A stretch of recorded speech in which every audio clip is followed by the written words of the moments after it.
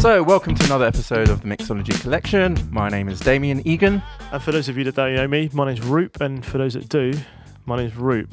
I think they're starting to get to know you now. Yeah, I know. I'm going to do it though. I'm going to carry on doing it. I don't Fair care enough. until people get bored of it. But that's kind of my thing, isn't it? Do things until people get bored of it, and then they're beaten into submission and just have to accept it, really. So, here we go again. Yeah, I know. Number 3 already. Yeah. What did you think of the last one? I know we kind of touched Awesome. on it. Yeah, it was really cool. Really man. enjoyed that episode with Cole. Shout out to Carl Hawkins, aka the Gentleman UK, for his time. Yeah, and for those, when we get to that point, if you want to listen to it, it's episode 2. And we are now into episode 3. Still in Birmingham, but whereabouts are we now? So we at 40 St Paul's. I love this place. It's I'm my not just first saying time. that. I'm not just saying that. Is it really? I've been meaning to come, but just haven't had the opportunity. So yeah, a big thank you to our guest. That got slightly awkward. to our guest, Aman. Say hello, my man. Hi. Hey. How are you? Yeah, good, thank you. How are you? Do you know what? Really good. But thank you for letting us be here, and thanks for taking part, man. Well, thank you for opening up on your day off. It's a welcome break. Good.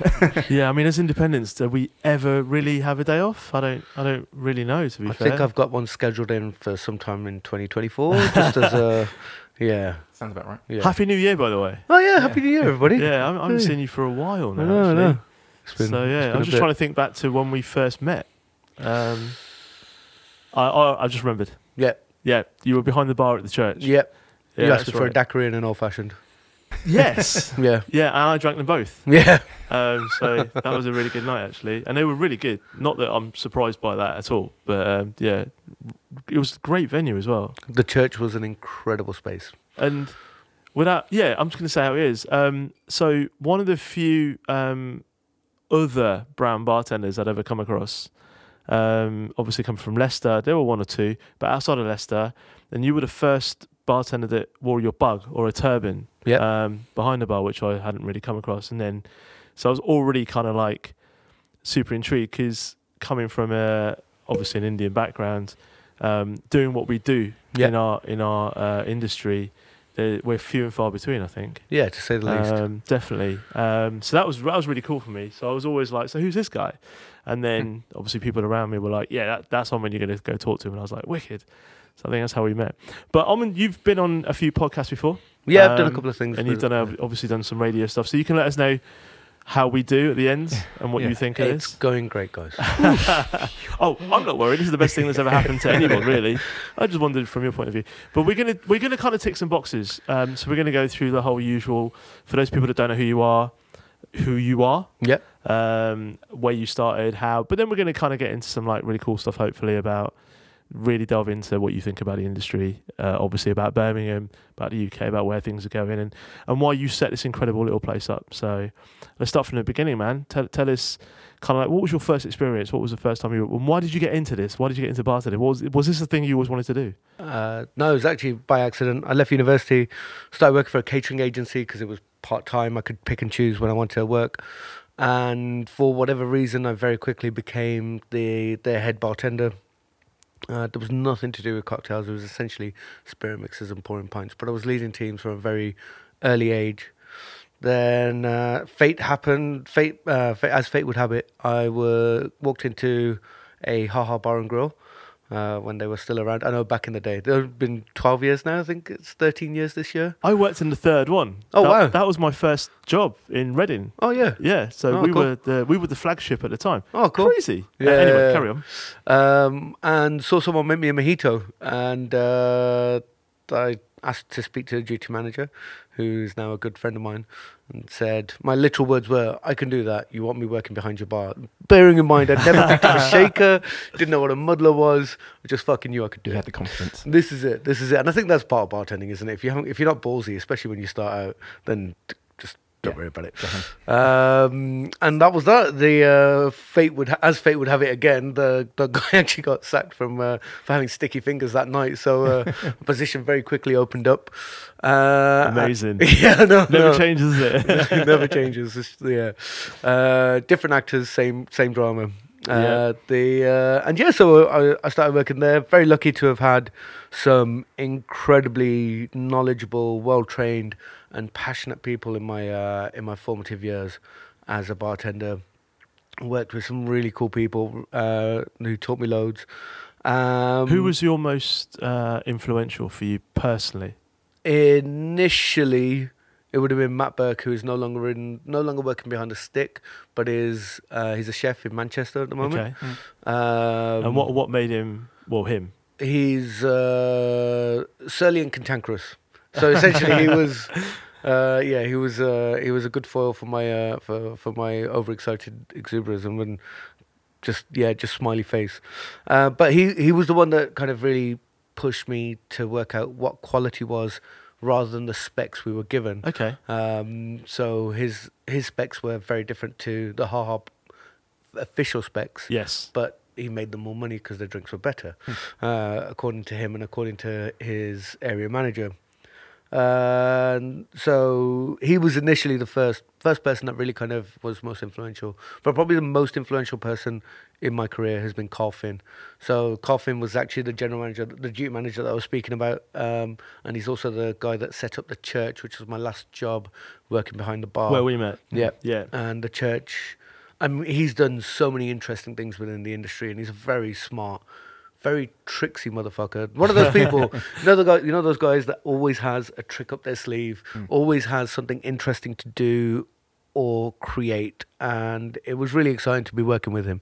And he's the one that not only took all the things that I'd been inspired by people like Carl Hawkins and Julian Rose Gibbs and Matt, but honed them into something a little bit more, because you can have all the skill set in the world, and I firmly believe this, unless you've got a little twinkle in your eye which makes you want to create something, you can be a very talented bartender, but you don't have that spark, and that spark is important.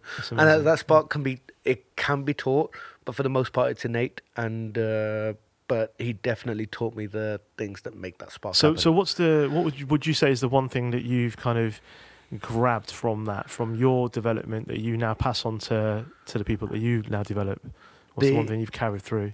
For the most part, at this moment in time, it's the adherence and being a stickler for quality. Okay. If you're going to make a drink, make it well, execute it well every single time. The moment you start half-assing anything is the moment that not only do you lose out, but the whole industry loses out, and any guests anywhere lose out. So why would you do it? In terms of developing that spark, that's a little bit more difficult. But then it's about challenging people to take an idea that is seen as just that's how we do it, turning it on its head and seeing what we can do with it outside of what you might see. I know exactly what you mean. I mean, they always say that I can teach you how to make a drink, but I can't teach you personality, and that's always what we've kind of like bled through the industry. Really, that's how we've kind of built it, isn't it? Really, if I'm honest. Yeah. But that all comes down to recruitment, doesn't it? Yeah, I think part of recruitment definitely has a big part to play in it. But it's still, I mean, for the most part, we're not really doing anything that's new. We can learn from anyone that we've seen, whether it's good or bad. And regardless of whether you have personality, in inverted commas, for those of you that are listening rather than watching, that can still be, you can still go through the motions of having personality. I don't know enough people that do. Sometimes you can go through the motions well enough that people actually might believe that you have personality, and that's but for me it's very much you've got to be the main star in your own production of life. And yes, that's the best way to. It's a really interesting point actually when you said going through the motions about coming across like you've got a personality, because those of us in our industry that I know really well, like yourself, probably including myself actually, when we're talking to our consumer base, when we're in this environment behind a bar or inside a trade show, whatever it may be, networking, we are like the big personalities, but as soon as we walk away, we're actually quite introverted. Oh yeah, I think. massively. Yeah, like we're actually really quiet, and most of the time we don't want to be spoken to, or don't really want to talk to people. And, 100%. and so I really understand really get where you're coming from. It is like being on stage. And What was I going to say? Is that about because you're putting it on for long periods of time? Yeah. Because it is about customer service and giving somebody an experience. Yeah, 100%. And when you walk away, it's just you've got to recharge your batteries. Definitely. I think I read a really interesting article the other day which stated that people who are forced to smile more are more likely to become alcoholics, which explains a lot. Wow. Yeah. So to get straight in there, is that something you see a lot? And have seen through other friends in Birmingham, in the industry in general? Yes. Yeah. I mean, I think if you've worked in this industry for any length of time, you see what our social release and can do for us. And we're surrounded by probably the most dangerous drug known to our species on a day-to-day basis, and we revel in knowing more and I think experience more than your average consumer, because that's part of our craft. But that's such a slippery slope. And again, going back to that performance thing, the amount of performers that I know that could do with a little help here or there, which can snowball quite quickly. I'm sure between us all, we've all got the story of the most incredible bartender you've ever met. Knowledge, speed, accuracy, charm, that lost themselves to drink and drugs. That our industry doesn't really. There's not a support network, because your support network is other bartenders who, as I touched on earlier, most of them think they're Johnny Big Bollocks or. Yeah, they want to egg you on. Is that a kind of an example of almost like, if we're going to go down the route of performance, like art becoming reality, and there's that blurring the lines between who I am as a bartender when I put on that mask and I stand behind the bar on my stage and I'm playing that character, and that then bleeds into the rest of my night when I finish work, and I have to almost carry that on. But then it's really interesting, because isn't there a point where people almost expect you to be that person all of the time as well, and there's that level of pressure. I think some people get that wrong, and it just snowballs, like you said. It just snowballs and gets really out of hand, and it's an unfortunate thing. But you're right, we are surrounded by drugs, and what do you think in respects to what the industry does to help people understand that and be able to control that? I mean, as I said, I've been doing this for a little while now, and I haven't experienced any help. I've stayed clear of it because it's not been something that I've been interested in. Drugs, getting help, drugs wise. Oh, okay. Yeah. In terms of alcohol, I have enjoyed many a drink, and sometimes several at once. Yeah. And sometimes it has been a problem, but it's never been enough of a problem that's affected my work, which is something that So even then, for some people, that's a real difficulty as well. Yeah. But in all of my time, having worked with countless bartenders and seen what drugs can do for people, can do to people, there's very few that I've seen, once they've gone past the brink, that have been able to pull themselves back up. And that's because, for various different reasons, there's a lot of stigmatism attached to it. Once you lose yourself like that, people are less likely to interact with you. Your then core friends are probably more likely to be using as well, and then that becomes a difficulty, because if you're wanting to get out of that, what do? Do you take away yourself from your support network, from the support network that you've built, and your way you make money? Exactly. Because your surroundings exactly are a temptation all the time. I mean, What's really interesting for me is that I know a few people, you probably do actually, and I've known a few people over the years that have made the decision to leave the industry for that reason alone. No other reason apart from the fact that they know that they can't control themselves. And I mean, there's a lot of respect to be able to look at yourself and say, actually, this isn't for me for these reasons, it's dangerous to my own health. But I guess we're talking about those people that obviously struggle and it becomes a cycle. But I mean, what do you? We're now. Thanks for this conversation, by the way. This kind of. I like where we're at, and why not? Let's keep talking about it. But I mean, for me, we're more open about this conversation now than we've ever been. Oh, 100%. And which is an incredible thing. And we've obviously, I'm talking a lot more about drinks charities like the Benevolent and what they can do. And I'm going to be talking more about that. And we're going to talk to the CEO anyway, right, Damien? That's right, yeah. So we'll probably get that as a podcast. I don't really we don't need to deal with that right now. But is that something you wish you had been more aware of back then? Is that something that you talked to your friends or colleagues or peers about, maybe getting some professional help? Because there's only so much we can do as bartenders. We serve drinks. And there's a line where we kind of go, actually, maybe you need some professional help that I'm not capable of giving you. And then obviously you've got the responsibility as well as a boss for any of your staff, for people you see around you as well. Oh, 100%.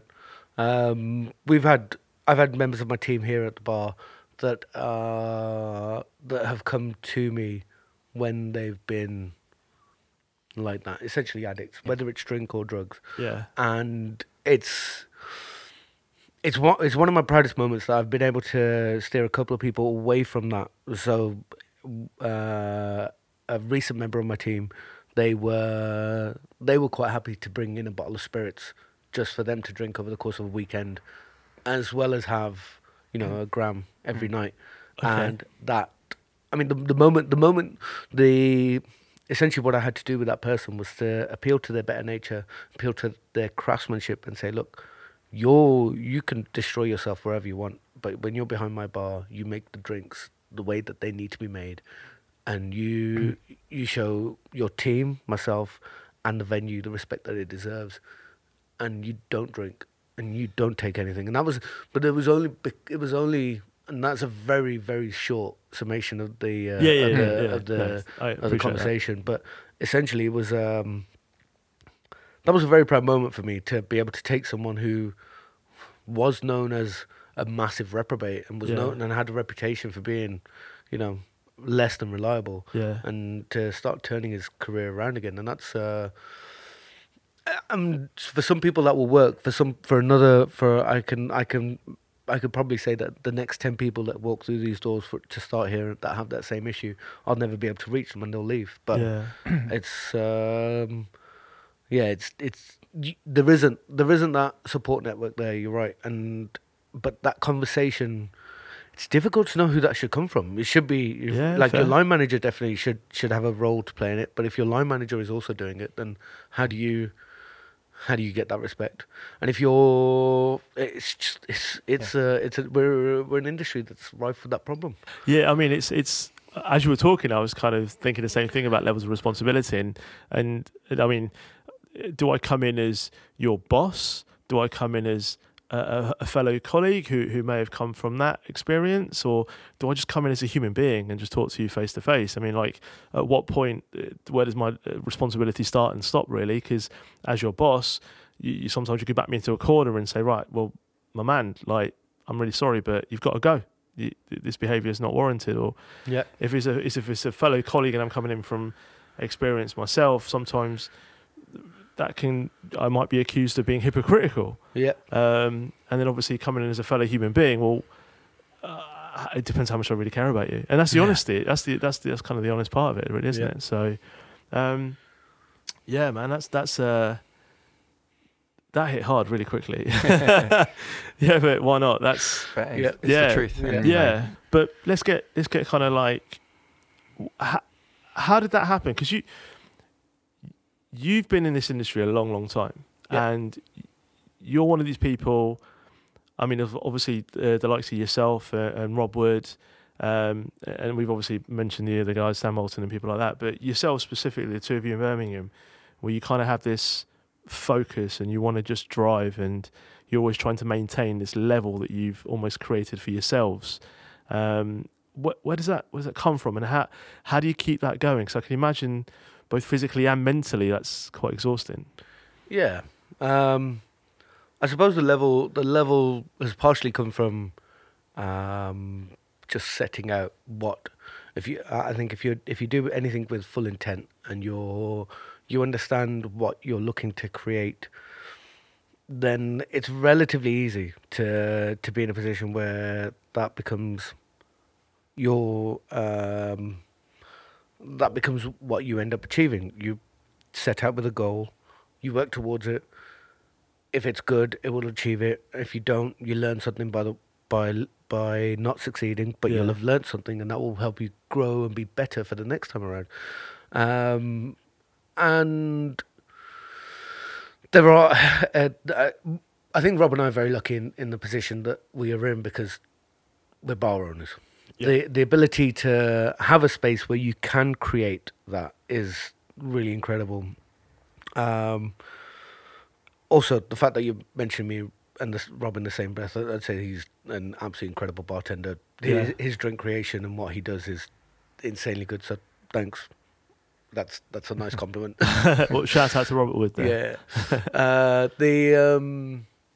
But yeah, and that's kind of where I've always taken it. Just take a goal, break it down, start doing the little things. Once you start doing the little things, you'll realize that you've done way more than you would have expected, and then eventually you get to the end, and it's great. To keep the energy going, oh God, that's a very difficult question. I think so. For me, 40 St. Paul's opened up because I wanted somewhere to drink that I would like to drink in, and this is the kind of vibe that I like drinking in. Yeah. And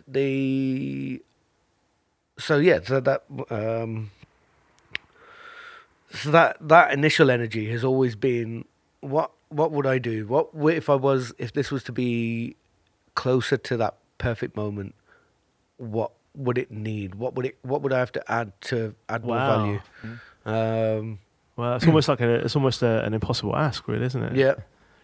Fuck it, though. Start with impossible and then see what happens. And was it a scary kind of leap from being employed to actually, right, I'm doing it myself? Yeah, I mean, I'd say I've needed to buy several new pairs of trousers since we've opened. You never really. You're never really more than 2 or 3 bad months away from, being forced to close, and it's especially with a venue this small and this specialized. And that's the fact that we've done it with such a niche. Even though gin's massive at the moment, with such a niche target. We don't sell beer. We don't have wine. Very much known as, if you come here, you're drinking gin and nothing else. Even though we do sell beer and do sell wine, that's the perception that people have of us. Yeah. That it becomes really difficult to kind of counter that and create something that's viable and has longevity. I mean, we just celebrated our 4th birthday. Congratulations! Yeah, thank you. That's flown by. Yeah, it really has. For 4 years, for a place like this, that's mad. But also, there's a part of me that can understand it as well. Is it the same? Do you still look at it in the same way? No. Yeah, it's if. Sometimes I walk in and it's the most exciting thing in the world, and it's the door creaks and it's like my firstborn child saying "Daddy," but it's not. I don't have children, so I don't actually know what that feels like. But that's what I would equate it to. And then sometimes I walk in and everything's shit, and I'd quite happily burn it down and collect the insurance. You sound like money. a parent. Yeah, my sisters are parents, and that's exactly what they're like. Yeah, essentially. But please ask your sister not to burn her children, because that would be bad. Yeah. I'm probably the only person I'm afraid of my sisters, so I'm not going to say anything to them. Fair. I'm not scared of anyone else apart from my mum and my sisters. Fair. So what point did you realise, when did you know, like, that one, bartending was a career opportunity for you and that's what you were going to be doing? I actually took some time out of the industry. Okay. So my 12 years hasn't been a linear 12 years. I decided to try wearing a tie and do 9 to 5. I know, boo, here's whatever, shut up. Wow. So what did you do? I worked for RBS. Okay. I worked for RBS in one of their customer servicey roles. Hoping to kind of jump around the departments and see if I could find somewhere that was a little bit more strategic. Yep. And very quickly realised that was never going to happen. And so because it was essentially the company itself and the way it was structured and where I was. You could just sense the entrenched favoritism.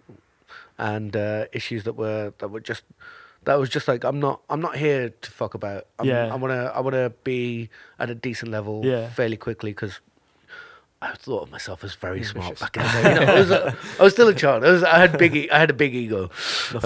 Yeah. So I left. I ended up leaving. Bummed about for a bit. I was doing some other kind of like trying to set up a couple of charitable causes, but again they didn't happen. And then the first company I ever worked for, Off to Work, they had shifts going at Hyde Park for 2 festivals and then the Olympics 2012. Wow. And I decided to go there, found a place to stay, started working behind the bar. Again, that was the first time in a couple of years that I'd done, you know, you're doing 3-4 grand in a day. And I mean, it wasn't exciting. I wasn't doing many cocktails, but for the most part, it was still constant. And I was sore at the end of it, and I hated it. And I had a beer, and I was just the happiest I'd ever been. Oh, that's wicked. And so I came back to Birmingham after the Olympics. A French restaurant had just opened up, Le Truc, which is now sadly closed. And it was there that I won the final for Flor de Caña. And then that took me to Nicaragua. You know, when you go on your first fucking Central America trip, brand trip. Paid for. Yeah. And you're partying on a private island, volcanic island, with peacocks and some strippers that the owners of the company have hired in, with an infinity pool, and someone's handing you a fresh cocktail, and you think, fuck it, I might as well carry on. That's amazing. Yeah. That's amazing. That was the initial moment. And then since then, since opening the bar, the moments where, for me, the perfect moments, the moments where the lighting's right, the vibe's right, everyone's having a good time, the drinks are flying out, and it's just perfect, and you know you've had a great service.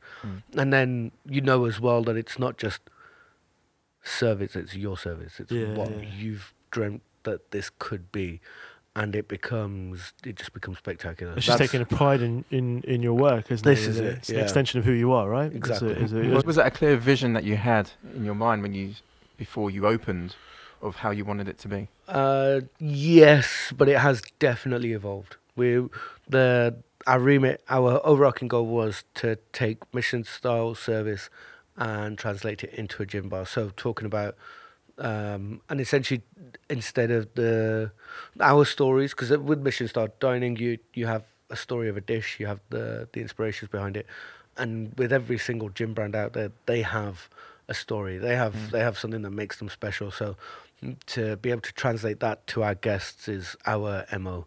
Is that where your idea for your menu came along? I mean, yeah, 100%. It's obviously well regarded. It's currently the best gin menu in the country or the world? Well, no, we won best gin menu in the country 2017, didn't enter 2018, and this year we came second, which is, it's great, wonderful. Best gin bar in the world.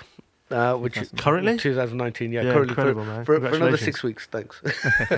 Well, 6 weeks is still exactly. Still able to say it, right? Yeah. It's that award is just it's still to this day boggles my mind. We're on a list with Whitechapel in San Francisco and Atlas Bar in Singapore, and essentially this is an old newsagents that I put a bar and some tables and chairs into, started serving gin from. The fact that we got more votes than them is ridiculous, in all honesty. But I'm incredibly thankful and grateful for having won the award. That focus obviously helps. Yeah, that's obviously really good. But I want to touch on your career outside of the industry, because there's a few people that say that mention, and there's always a perception of the day walker, or I could never do the 9 to 5 thing, or I could never be cooped up in an office. Yeah, I know this firsthand because I did a very similar thing to yourself. I was a business analyst for a blue chip company but I didn't last very long for very similar reasons. But I know what I took away and what helped me with my kind of like hospitality or bartending career. So what would you say for all the negative aspects of our perceptions of that world? What were the positives that you brought back with you and helped you build your career? Mostly how not to talk to employees and members of the team. Okay. Which is one thing that I can assure you that if my current team were here, they would laugh, and I'm sure they'd have plenty of stories. But there's an element of if you're to be disparaging, to be condescending, and to just be completely what's the word I'm looking for? To have no ability to reason why you're not going to take any suggestions on board is an absolute killer. And I hope that at any point, if we can, with any members of my team, if they have an idea, I don't just shoot it down straight away. I at least give them a reason why it's not going to fit for the business. And then again, if they go out of their way and do it, and they smash it out of the park, then there's incredible work. Yeah, you can't argue with that, can you? Yeah. Obviously, taking initiative, and then they have their own personal drive, and there's nothing wrong with somebody wanting to prove you wrong because it shows their passion, I guess. Yeah. I get it, man. I really get where you're coming from there, man. Yeah. So outside of that, there wasn't really much that I took from it. It was a job.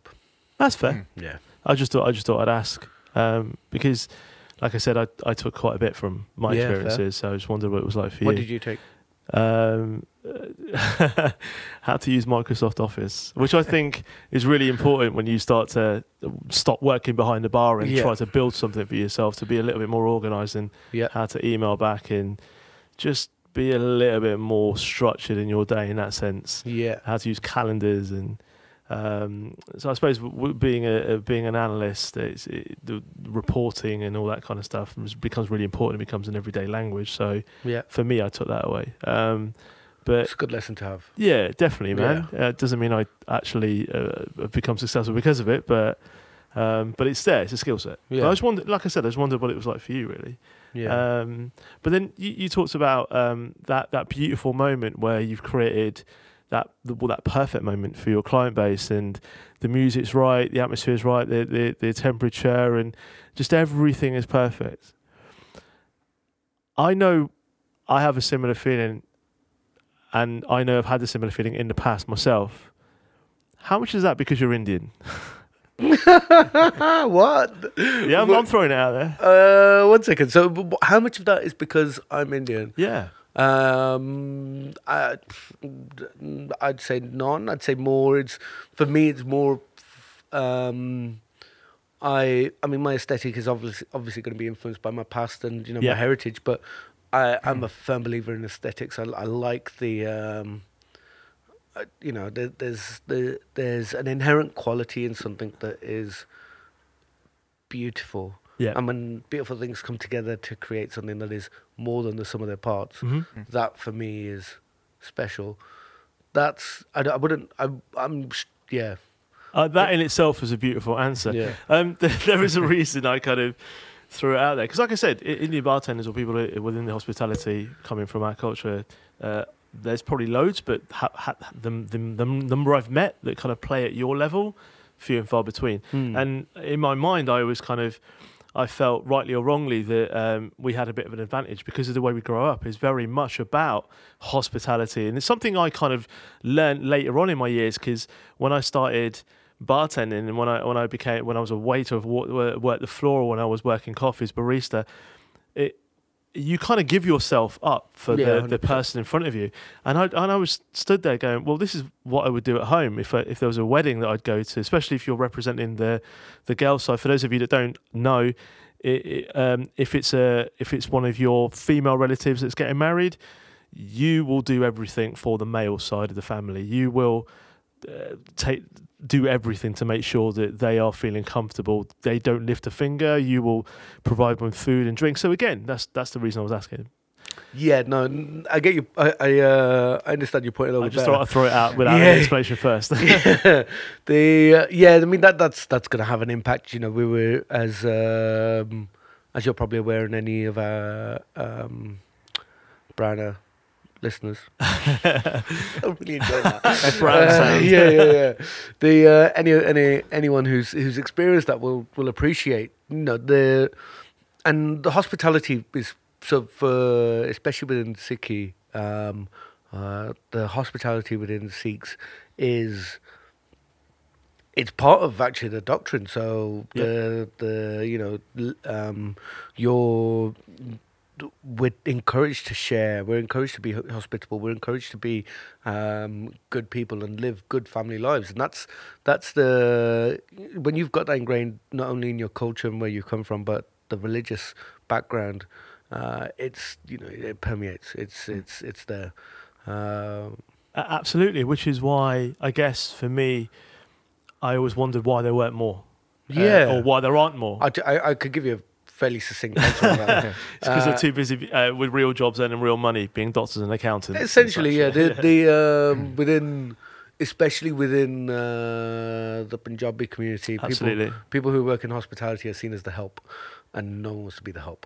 Yeah. So in that terms, shout out to the Skylark Spirit guys, Jazz, Indy, Chetan. Fair play to man. Yeah.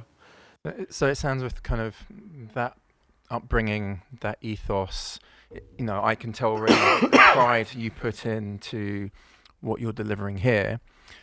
Now that you've been recognised by the industry with awards, is that an added pressure to you that you're feeling, or you're not really bothered? You just welcome the accolades from it, and you just carry on doing what you do, or do you have to strive harder now? Well, I mean, yeah, to a certain extent. When we won the award last year, when we got voted world's best gym bar, the first thing I did, I was actually in India. I didn't expect to win. I went to India for a wedding. So I was there at 1 o'clock in the morning, watching the results come in, getting really quite excited, trying really hard not to scream because I was in a house with about 20 other people. So the moment that happened, the journey back, the ability, the moment, the journey back and everything else that came after it was essentially how can we tear down Voice and Pause and restart it, and what can we do to stay at that level? But as part of that, it's also and that is a lot of pressure to say that you're recognised as something is incredible. Yeah. Fucking world's best, mate. Come on. That's actually that is pretty mad. And there is a lot of pressure there, but also we're not overly kind of like trying to reach that pinnacle. Well, I wanted to be regarded as one of the best gin experiences in the country. Yeah. And I think we can safely say that we are that. The outside of that, it's I've reached my goals. So we're just going to carry on doing what I think is best for our guests to ensure that they walk away from here having learnt a little bit more about what they're drinking and how they're drinking and why they're drinking what they're drinking, and that's it. It was incredible for me and other people, your fellow colleagues in your industry, in our industry, when that happened, because one of the nicest things for us was the fact that it wasn't someone in London. Yeah. It wasn't someone in one of the biggest cities. It was. Don't get me wrong. I mean, Birmingham's a big old city, right? It's the second city, but it was that was one impact, and obviously knowing you as well. There's that moment where you're like, fair play, bro. Do you know what I mean? Well done. But I think it's incredible what you've managed to achieve, and for those people that haven't been here, it's such a small space, but just really, really well presented and really well laid out. So if you've not been here, why not make your way over? I mean, where else are you going to go if not the best gin bar in the world for the next 6 weeks, or maybe more? We'll see. But so in respect to that, and like you say, you've kind of achieved what you wanted, which is a great thing to hear. And it means that I've still got a long way to go. What would you say to those people that are coming through, brand new, fresh? What's the advice that you could give them about being a bartender? Learn your specs and then forget them. Okay. Learn everything. Learn what you're told is correct, and then do your own research to find it out. What's perfect for you? Because what's perfect for you will more often than not, be really, really good for guests. And then once you've had a couple of years more experience, forget all that as well and go back to making drinks for your guests, because you're not always right. Have all the ego in the world, but honestly, have a little chat with yourself and say, that ego is part of the show. It shouldn't be part of who you are. If you approach it with a bit of humility, you'll go a lot further, because there's always more to learn, and there's always people out there that know more than you, that have a better understanding than you, and regardless of how big you become, that's always going to be the case. So don't be a cunt, essentially. Yeah. Be a nice person. And Ding ding. Yeah. Second one. Who was the first? Drew Drew Mallins. Oh, right, fair. Yeah. I'll take that. Exalted company there. And just be a good person. Make great drinks. Have fun with it. And if you're stuck, go find the people that you need that will give you the support. Because sometimes the people that give you support aren't the same people that are there drinking whiskey with you at 7 o'clock in the morning. Yeah, that's fair. And that's for people that are brand new into the industry. But what about those people that have been in the industry for a while, are behind the stick, do stand behind bars, and are looking to progress? And most bartenders at one point dream about opening their own bar. You didn't just do that. You opened the best bar, or one of the best bars in the world. So what's the advice for you? I mean, what do they really need? What is the one thing that you wish somebody had told you as a bartender about the reality of owning your own bar? Don't do it. I'd say the best thing that I could say to anyone that's had some time in the industry and wants to know and wants to create something special is find your concept, hone it some more, stress test it, speak to people, and then make it. Everyone wants to open a bar. Everyone wants to open a dive bar that's focused to bartenders, but bartenders can only pay some of your bills. What's going to make it special and interesting to consumers? Why are you going for that spirit selection over that spirit selection? How are customers going to feel when they walk through the door? What's the first thing that they're going to see? And map out what your perfect venue would look like and work backwards, because eventually you'll find that you might not have hit absolute perfection, but you'll come fairly close. That's really cool, man. Yeah, no, thanks. You talked Damien? about making drinks for the customer and kind of that being kind of at the forefront. How have customers' changes, taste likes evolved over the years that you've seen? I'd say there's definitely been some customers that have been turned on to bitter aperitivos, stiffer drinks that have, a story behind them, but then there's a hell of a lot of people that haven't. So, don't worry about it. If someone wants to come in and have a woo-woo, they can have a fucking damn good woo-woo. Because you know. Back. I'm so glad you said woo-woos. I have a question for you, actually. Go on. Is a woo-woo pink? Fuck. No. Okay, what colour is it? It's like an orangey blush. I don't know. Yeah, that's cool, man. Because I was out drinking with Josh. I'm going to name drop now, just so we're all aware. So Josh Linfoot, Callum Rickson, Harry Garakis. Lads. Yeah, thank you. And I keep good company, including yourself. We're in the Artesian, obviously, and we just get talking about pink drinks. They mentioned the Clover Club and the Cosmopolitan. I said the Woo Woo. Yeah. At which point they all looked at me and went, "No, it's red."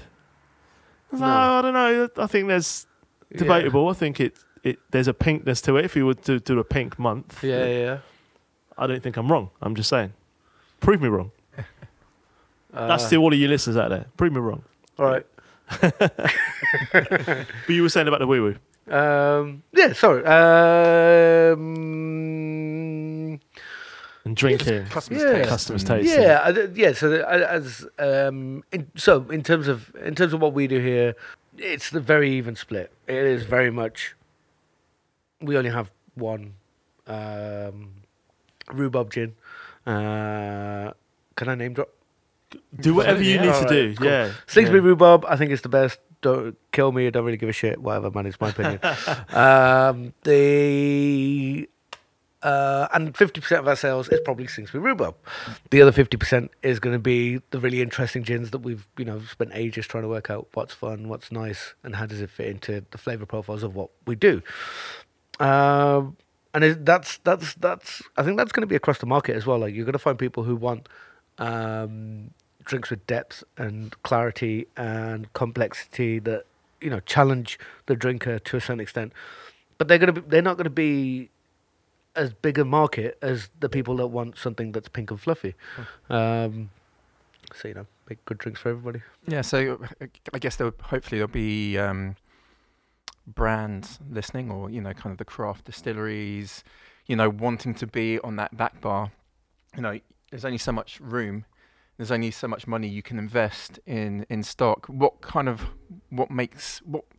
the tipping point for you to decide, yes, that's going on for you? So for this menu, we had a short list of 250 gins for 40 spots on the back bar. Wow. 2 blind taste tests, research into two blind taste tests to get into the second round.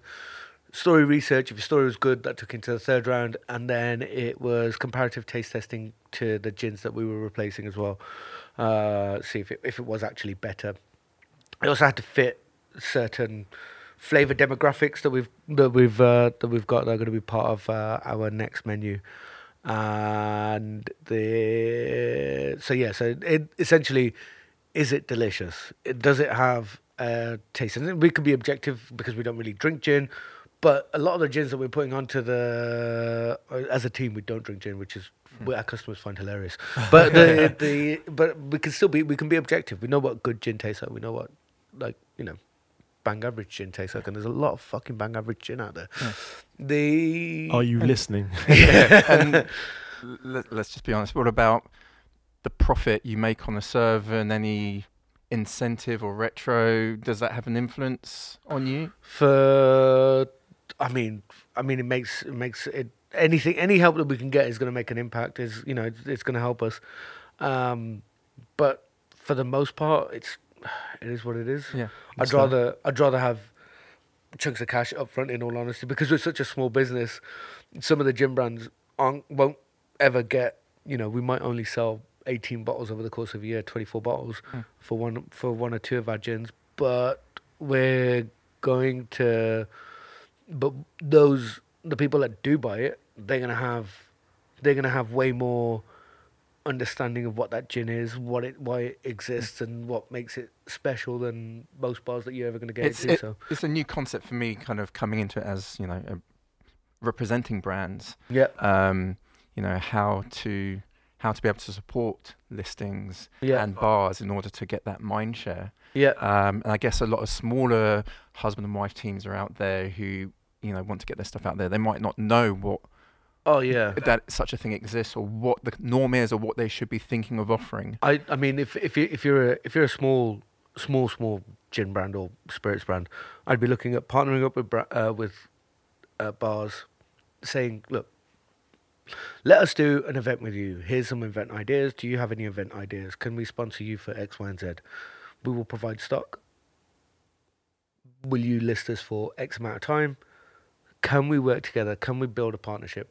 If you can help the bar out by offering them an incentive to work with you, any time I've ever had any kind of incentive offered to me, I've had a strange relationship with that brand, to the point where I love them more than anything else over the next, over time, and they're always at the forefront of my mind when I'm looking at or want to do something. And then there's brands that will spend no time whatsoever kind of engaging with the on trade, and there's a few of them on our back bar at the moment, and it's great. They're great products, but I couldn't give less of a shit about them. The brands.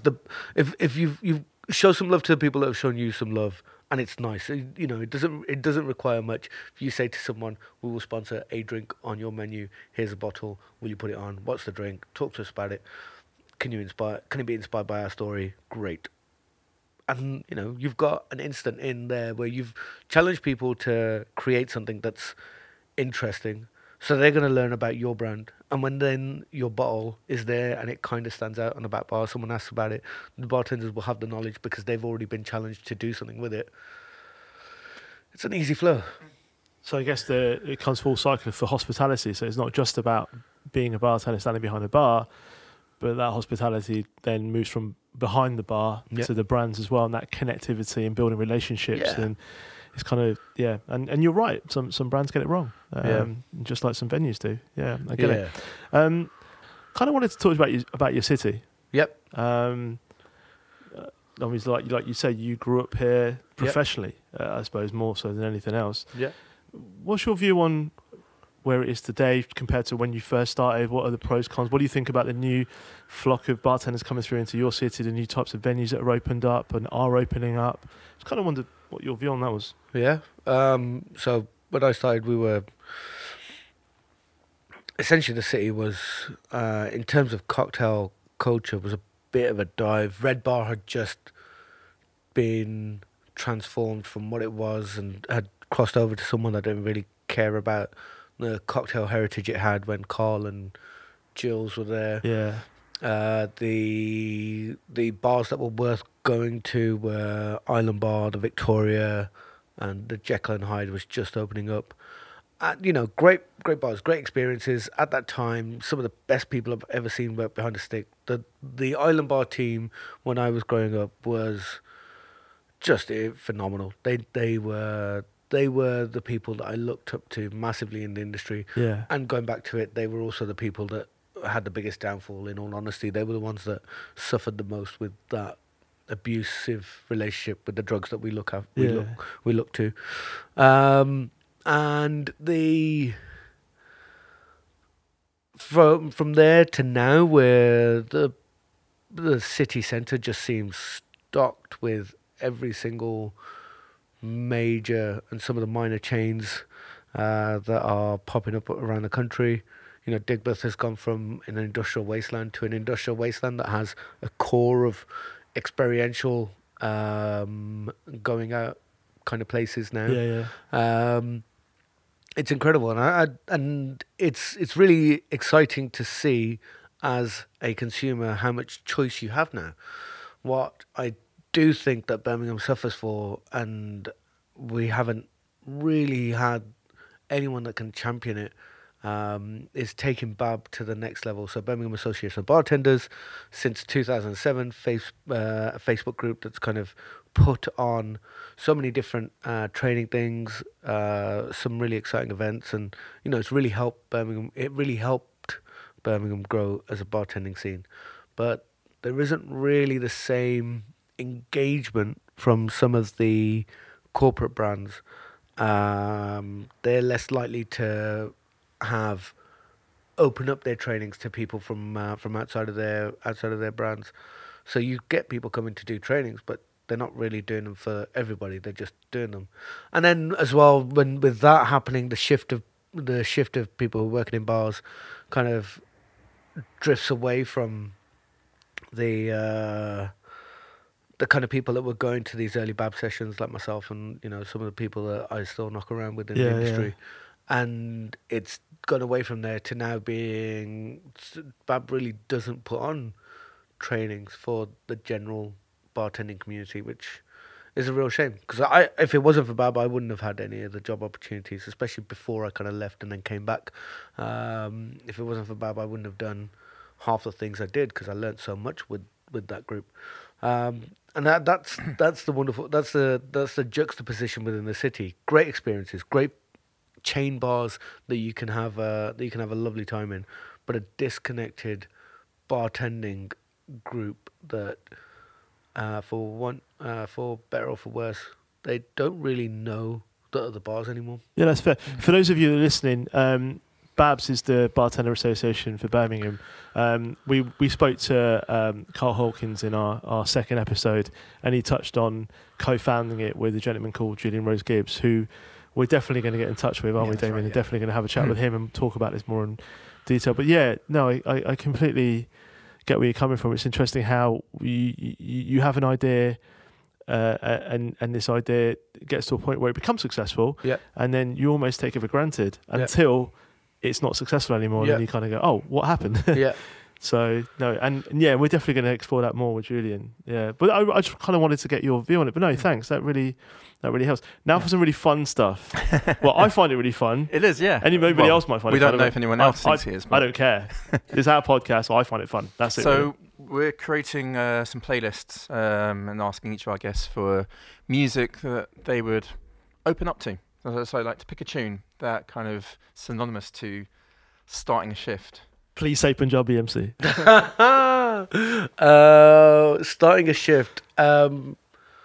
So there's no coppers that listen to this, is there? Right, fuck it, I don't care. Well, we don't know. Yeah, whatever. I'm now intrigued. So a couple of years ago, we're 2018, so we'd been crowned best gym bar in the UK. The year before, we won another award. The bar was like it was on a real upward trajectory. I had no idea that we were going to win World's Best Gym Bar a couple of months later. Yeah. Very exciting time for me. New Year's Eve, having a great time, and I dropped acid at about 12 o'clock and basically kicked everyone out around 2 a.m. And stayed here and tidied up. And just kind of swanned around drinking champagne by myself and listening to one song repeatedly because it was a song that meant so much to me, and it's the song that I kind of like. It's so emotive and powerful and driven. There's no lyrics because none of the music that I listen to has any lyrics. Okay. But I think it's a great song to kind of drift away to, and a great song to really kind of help you focus as well. It's called Silhouettes 1, 2 and 3, and it's by Floating Points, and it's a fucking tune. It's definitely getting added to the playlist. Yeah. So do we say that's going to go in the opening and closing? Because we all ask guests about what a closing down tune would be. Oh, closing down tune. I'm really partial to. Oh wait, actually, no. I was gonna say there's a Chemical Brothers track that I really like, but it's a bit dad rock in the middle. I think it's Saturate. But when it drops, when it's the electro bit, fucking naughty, and then it becomes dad rock, and I'm just a bit like, well, can you fuck off? And then the electro kicks in again. Anyways, that's by the by. But closing down tune, right at the end of the closing down, when you've just had when you finish your drink and you're like, right, fuck it, let's go out. Notorious B.I.G. Nice. Give it a loop, because it's the one tune. So you want to play this right at the end, literally as you'd like to go. Everyone's leaving, tequila's done. Fucking let's go out and let's be naughty, because it's raucous. It's got energy. It might make you want to rob someone, but don't listen to the lyrics too much. We're not playing to any stereotypes here, yeah. Just take the energy from the tune and go with it, and I'm sure you'll have a wonderful night. So that's our opening and our close. So we're putting a Mixology Collection podcast playlist together. Fuck yeah. So we're going to add everyone's open tunes, obviously, to the open pod playlist, and then the close to the close. Yeah. So and once we've got enough, we'll release it.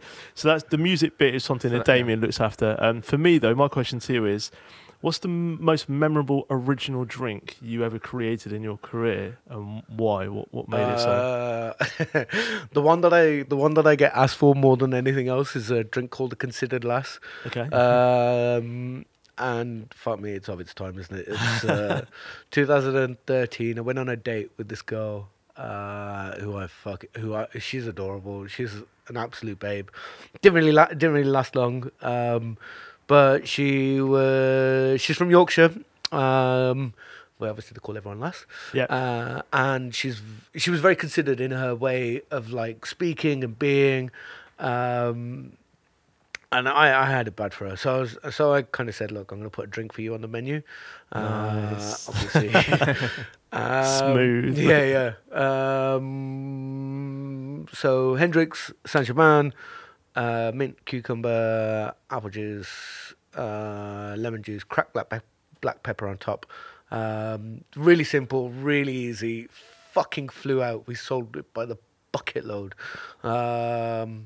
Did she get royalties? No, she got something else though. Oh, okay, fair. Not for the podcast. It's a different podcast. Different podcast altogether. It'll be out on VHS soon enough. So that was the one drink, and so that was on the menu 2013, 14 at the church, and I still get people asking for me today. Wow. That's amazing. Yeah. Cool, man. Right, so what's the next thing? So, Damien. speed round. Okay. Yeah, we're not actually doing any, but... Yeah. Not that kind of speed round. So we're going to give you 30 seconds. Yeah. And Roop's going to fire off a bunch of questions. Yeah. Well, not so much questions, but it could be... They're not options. This or that. Yeah. You select what you prefer, yeah. Cool. So I'm going to get the countdown clock. 30 seconds. Yeah. 30 seconds. Let's reset. Let's see how far. I want to see how far I can get down his list. So far, There'll be Carl's was all right. Yeah. There might be some where it's actually asking you to answer what you like, or as opposed to the option. Yeah, there's one in there that's like it kind of throws you, but you'll get it. You'll be fine. So 3, 2, 1, go. Negroni or Manhattan? Negroni. Scotch, bourbon. Scotch. Tequila, mezcal. Tequila. Crushed, cubed, shaved. Cubed. What's your deathbed dram? Aquatush 18. Nice. Danger Mouse or Inspector Gadget? Danger Mouse. Bitters or mixers? Mixers. Fresh or dehydrated? Fresh. Short, long. Long. Shaken or stirred? Shaken. Cats or dogs? Dogs. Classic or twist? Stop. Has he got time? He's started, so he's finished. Yeah. Have you got time? Classic or twist? Classic. Okay. Yeah. Perfect. Nice. Perfect. Yeah. Well, yeah, Damien. Yeah, we're getting better at this. I think so. I think the whole point of this was to have real conversations with people, and I really feel that that's really coming at the forefront of this. Yeah, for all those people, I know this is our third one. For those people that are taking the time out to be a part of this, I mean, thank you very much. And for those people that are listening, for our future listeners, thanks for taking out the time to obviously listen to what we're trying to do. Really, just get closer to the human being, I guess, that's behind the bar. But for you, Aman, how's it been? You've done a few of these before. How's it for you? It's been lovely. Yeah, it's well, I think as bartenders we all love the sound of our own fucking voices. So yeah, it's been great. No, it's been really nice, and also some of your questions have made me reformulate what I thought about certain things. So, and that's always nice to be a part of. Thank you. Great. But yeah, no, I think it's a great format. I think it's going to be good. Thanks, man. Brilliant. Well, Damien? so again, for those, get to Birmingham, come to 40 St Paul's, and You check have out to this come. venue for sure. Best gin bar in the world. How can you not come? How can you work in this industry and not come? Fucking soy out, innit? Makes no sense. But So we're going close to sign down off. time. Yeah, close down time. So thanks again, everybody, for checking in. Follow us on social media. Subscribe to the podcast, because hopefully there's going to be a lot more coming in the future. It's the Mixology podcast for those, or Mixology Collection podcast for those of you that are wondering. Going to sign off now. And as always, look Take it after away. yourselves and each other. Love you. Bye. Bye.